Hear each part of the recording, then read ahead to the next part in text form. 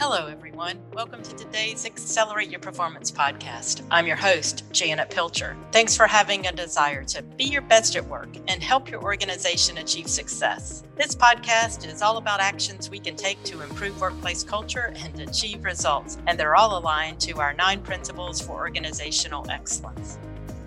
We're entering Thanksgiving week. As I'm entering this week, I'm reminded of Maslow's hierarchy of needs.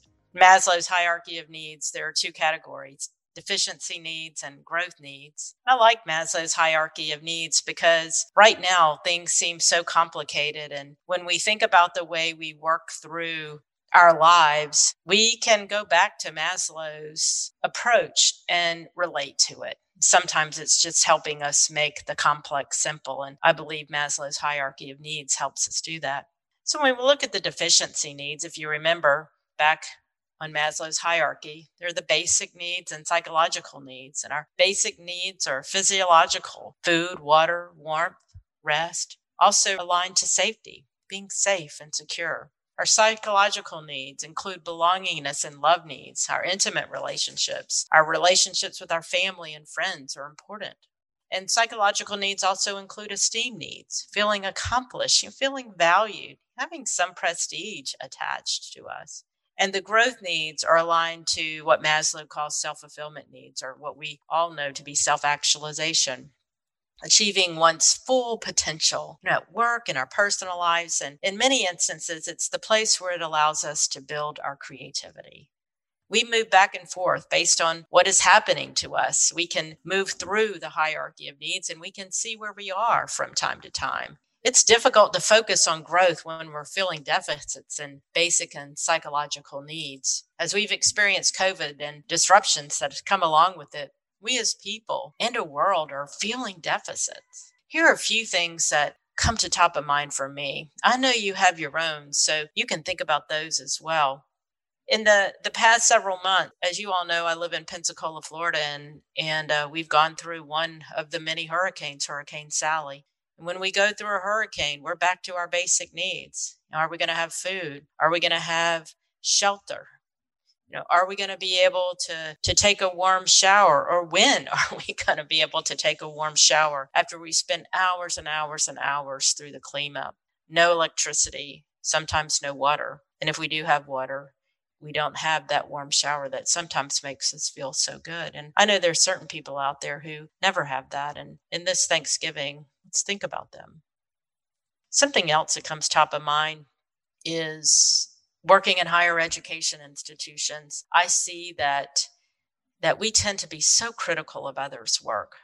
Our tendency in higher ed is to look for what's wrong rather than what's right. I know sometimes I have to really toughen my skin when I provide something to my higher education colleagues, because the first thing they're going to do is look for what's wrong, and they're going to find it quickly, and they're going to be very vocal about that. And so it's been part of our culture in higher ed. We have a culture of pushing back and looking at the critical aspects of work. And sometimes I've wondered over the years why we haven't focused on helping our colleagues understand that there's so much that they do that's right, and recognizing that. I think we can do better. Sometimes I think we do the same thing as teachers with students. How many times do we give critical feedback to students when we forget to give them the positive first? It's just what we do, not because we're trying to be hurtful, but because sometimes we're trying to make people better, help things get better. And the other thing that's top of mind for me is just the way we treat people who we pay services to. I think that tells a lot about ourselves. Just because people pay for services doesn't necessarily mean we can treat them poorly. We can provide feedback if the services aren't met. How we do that determines if we achieve the best outcome, and how we interact with them makes a difference to us and to them. And when we are eating at a restaurant, how do we treat the person providing the service? What about when we're checking out at the grocery store? How do we treat that person? In our own work with all of you who are partners with us, we do service excellence or support services survey. We provide feedback to our colleagues who are providing services to us, and we provide them with a score, and we also provide them with comments. And I know as I've read through some of those comments, they're very harsh and very hurtful. And we forget to use language that is more beneficial than hurtful. Sometimes we're just doing it because we want to express our anger. We're impatient with our service providers. So I think when we do that, we have to ask ourselves, what outcome are we trying to achieve? And it's our intent to make someone else feel bad, and it's usually not. We're just expressing our anger or something that we're dissatisfied with. And at the end of the day, I think we have to internalize that within ourselves to say, are we helping those individuals get better? And does it make us feel better or worse? As we enter this Thanksgiving week, let's truly give to others. Let's give the simple gifts. As we are with our families and work, interacting with others, let's do these things.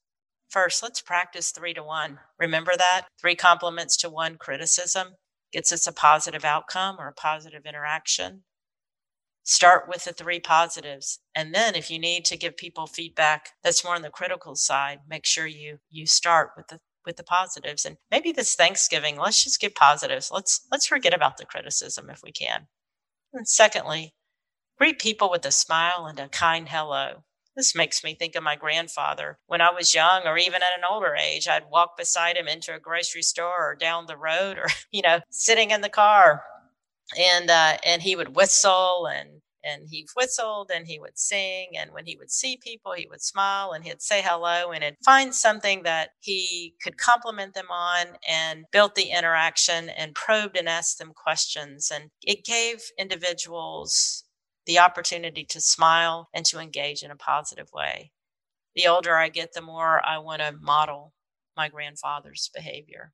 I saw how important it was for him and to others, and it made such a lasting impact on me. Third, ask someone, is there something I can do to be helpful to you? How can I help you? Here's just a simple example. One of my favorite places in Pensacola, Florida is the Pensacola Bay Brewery. It overlooks Seville Square and right across from the water and great outdoor area. So people sit and engage and interact. Now we're social distancing doing that. And the people leave. They leave their glasses on the table. And that's because the service providers pick them up. And sometimes I see that they're so busy or they're short staffed just trying to make a living. And what I've just learned to do is look around and just go through and pick up the glasses on the table and take them in and give them to the people that I've grown to care for as the service providers of the Pensacola Bay Brewery.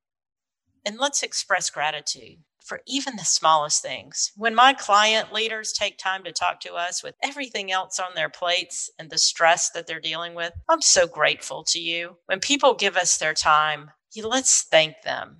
I hope at the end of every conversation, I give you my gratitude for taking the time to talk with me and connect with me. And last, let's tell people how important they are in our lives, people that we care about and people that we love. Let's tell them that. I believe in people. Our world is challenging in these times of change and disruption, and we're experiencing the deficit needs, our basic and psychological needs. All of us need to be safe. Let's make commitments to keep others safe during this pandemic. All of us need to feel loved and valued. Let's value others. And you value yourself. You're important. And all of us need to feel accomplished. Let's look for the things to recognize in others. Focus on what's right rather than what's wrong. Let's live what Mother Teresa teaches us. Let no one ever come to you without leaving better and happier. Be the living expression of God's kindness, kindness in your face, kindness in your eyes, and kindness in your smile. Thank you for tuning in to Accelerate Your Performance. Please share the podcast and make sure you're subscribed. If you're looking for more resources related to today's episode, head over to studereducation.com/podcast. I look forward to connecting with you next time as we continue to focus on the 9 principles for organizational excellence so that we can be our best at work. Happy Thanksgiving, everyone.